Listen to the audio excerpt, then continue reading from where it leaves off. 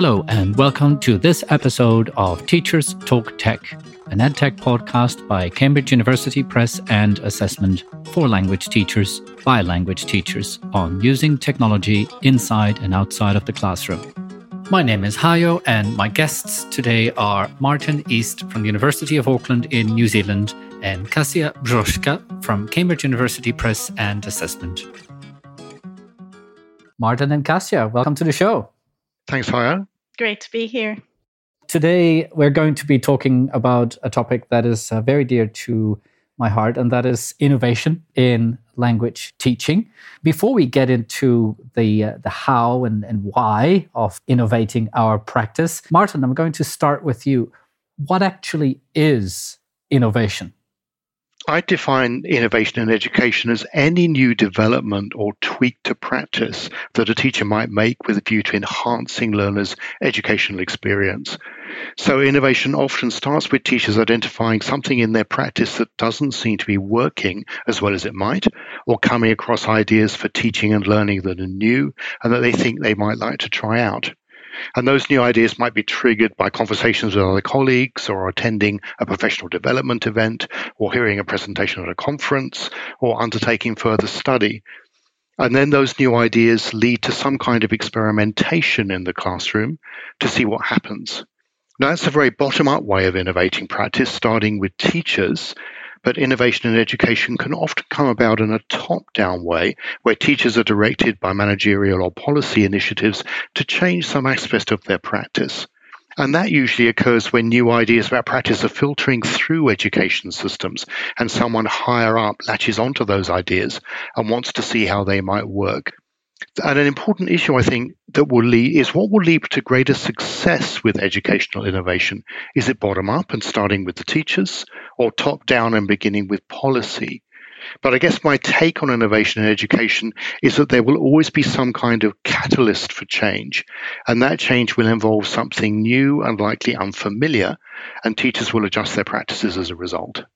So not every change is an innovation. No, not every change is an innovation. I think an innovation is where it's something new and unfamiliar that teachers want to do. Teachers are changing their practice all the time, but an innovation is something that takes them beyond just a change to experimenting with something that they may not have done before or may not have encountered before, and they're trying something new, perhaps for the first time. Kasia, you and your colleagues work with thousands of teachers from all around the world. What are some of the ways in which teachers can innovate their own practice? There are a number of ways in which teachers can innovate. So you can get better at what you already do. So that's incremental innovation.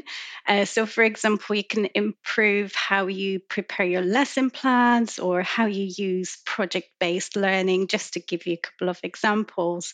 Then some teachers also apply what they're really good at to a new context. So, for example, something they've been doing really well in a face-to-face context can be perhaps tried out in a digital context or vice versa. And also, as a teacher, you can find a new problem to solve. For example, a lot of teachers have been worried that their students will use AI chatbots to do their homework. Well, that's an excellent problem to solve. So as a teacher, you can think of ways in which you can use AI chatbots as a tool to enhance your students' critical thinking skills, for example. That's a great example. And Martin, you obviously also work with a lot of teachers, teachers in training and in-service teachers, etc. What are some of the ways that you've seen teachers developing both the awareness, I suppose, of opportunities to innovate, but also becoming able to initiate, to start change in their own teaching context? My own particular field of interest is so-called task-based language teaching, or TBLT. And the main focus of TBLT is on getting language learners to engage collaboratively in meaningful communicative tasks. It's a very learner-centered approach based on the experiential premise stated by Noonan back in 2004, that learners learn to communicate by communicating.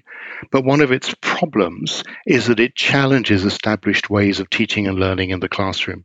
So teachers are very often used to being the ones who are at the front and they're in control, and they may be teaching students grammar and getting students to practice grammar in very regulated ways.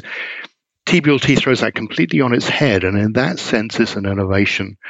So if you want to get teachers, for example, using tasks in their classrooms, you need to get them firstly to understand exactly what a task is, and then to try out tasks one step at a time in classroom, taking some risks to see how they might actually work.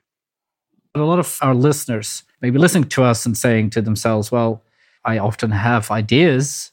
I often observe things in my context that I think should be or could be changed, but I'm just one teacher. I'm not in a position of authority to initiate changes. So do you have any advice for teachers like that? I think if you've got individual teachers who are wanting to innovate their own practices and they're working pretty much in isolation and don't necessarily have buy-in from their colleagues or from senior management, they've still got a relative amount of control on what they're doing in their own classrooms. So what I'd want to do with a teacher working in that circumstance is say, hey, you're interested in innovating, just give this a go. Just try with small steps in innovating your practice, and then having a look at what's actually happening in response to that with your learners. And I think a crucial part of actually the trying out is to be evaluating how it's going, observing how students may be engaging with a particular innovation, observing whether that's increasing the learning, willing to take those small steps. But I think teachers who are on their own don't necessarily need to feel hindered with innovation. They need to be encouraged to be in spaces where they can just take risks and see what's going to happen, but starting in small ways. I think as humans, we like solving problems. So being faced with a challenge is often a great trigger for innovation. And teachers who may feel that they're on their own or they're just one teacher, when faced with challenges, they are often best placed to actually offer solutions to these problems, and they can come up with incredible ideas and great creativity as well. So I would echo what Martin said: start small, but also share your ideas, let your ideas be heard, and you might be surprised by the results, because ideas create other ideas. And I think that grassroots innovation is probably one of the best examples of innovation as well. So don't let your environment constrain you in any way. Yeah, that's very well said. And I love how both of you recognize the crucial role of the teacher in the innovation process. We recognize obviously the top-down influences in the wider context, but as you said, Kasia, as teachers are the best placed in many cases to recognize when there is a problem. But that leads me to my next question: what could and perhaps what should say managers and principals and deans and organizations, what should they be doing to encourage individual teachers to, as you said, Kasia, take some risk or to innovate their practice? What can be done? I would encourage school and higher institution leaders to invest in professional development opportunities for their teachers, and also encourage peer training and networking so that they can create an environment for teachers to spread those ideas, as we said. And also another thing that could be done is encouraging small-scale innovation and also celebrating those who do innovate, because it's not always easy, and some people feel intimidated by this idea of innovation. But if school and university leaders celebrate those who dare to innovate, so to speak, then I think more people will be willing to try it. I agree with what Kasia has said there. And I think that the role of schools and managers would be somewhat different depending on whether the innovation is bottom up, coming from the teachers themselves, or top down, being imposed by policy. If it's bottom up and with an individual teacher, sometimes teachers can feel quite isolated and quite concerned around how an innovation might go. And in those cases, I think that sharing with senior leaders and saying, this is what I would like to try out, can diffuse that sense of isolation, and getting managers on board with saying, yeah, we'd like to encourage you to try something new. But if it's a top-down innovation, there may well be teachers working in that context who are reluctant to innovate, don't want to innovate. They think, well, we're happy with the status quo, and hold on to the view, well, if it isn't broken, why does it need fixing? And in those particular contexts, I think that what senior management need to do, first of all, is to get behind the innovation and promote it positively among colleagues. And as Cassia has said, getting colleagues to work together collaboratively around an innovation. And then managers need to be willing to address teachers' concerns with its implementation, listening to what those concerns might be, having a look at how they can address them for teachers. And I think they also need to be providing adequate resources for successful implementation. That would include things like access to materials and equipment, helping teachers to get time away from the classroom to plan the innovation and then to reflect on how it went, helping teachers to work collaboratively on that innovation, and supporting professional development opportunities. Well said. And Cassia, of course, you and your colleagues are at the forefront of providing professional development and resources for teachers. Is there anything that you and your colleagues are doing specifically to encourage teachers to innovate? We work with schools and higher education institutions in addition to creating courses, digital platforms, and assessment solutions. We also support teachers in their professional learning and development to help them build their skills and knowledge, and probably most of all, confidence, which is really crucial to innovation.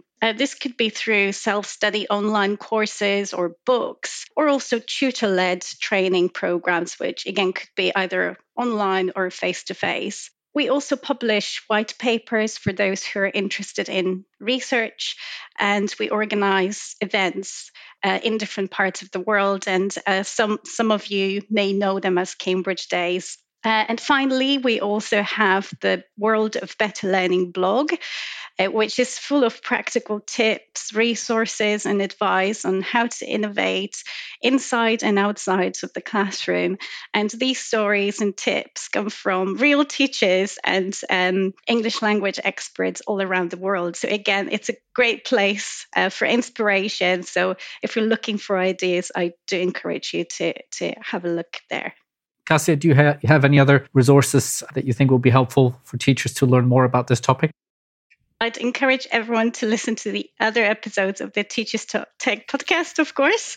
And another great way of keeping on top of inspirations and ideas would be to go to the Cambridge University Press English social media channels, especially Facebook, Instagram, Twitter, LinkedIn, and YouTube. And it's a great way to hear about the latest events, publications, and resources that we have plenty of for you to choose from. Martin, do you have any final words of wisdom you'd like to pass on? Firstly, innovation is here to stay.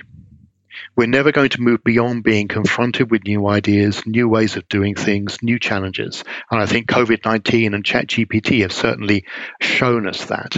And then innovation takes time. Changing practices is not the work of a moment, rather it's an unfolding process. And in that regard, small steps are crucial. If teachers try to innovate their practices all in one go, they're likely to fail in the long run. Take small steps. Try out some things in the context of more familiar things. And then teachers need to be willing to take risks. Innovations can be unpredictable, and so a certain amount of bravery is needed. And some things will work and others won't. And some things will work with some learners and not with others. And that's okay. And teachers must also be willing to learn from what did not work and not give up when things don't quite work out as they would have liked. It's about trying and trying again. And a crucial part of this process is always to reflect critically on what actually happened, rather than just to abandon something because it seemed to fail. And finally, teachers need support with encouragement, time, resources. At the end of the day, innovation should ideally be seen as a collaborative endeavor rather than a solo enterprise. I couldn't agree more with Martin. So my two things would be, don't let the word innovation scare you. Start small and grow it from there. And the second one, as I said, ideas create other ideas. And please do share your innovations with others, and you might be surprised by the results. Martin and Kasia, it was wonderful having you on today. Thank you. Thank you. Thank you for listening, and check out the other conversations of the Teachers Talk Tech podcast by Cambridge University Press and Assessment.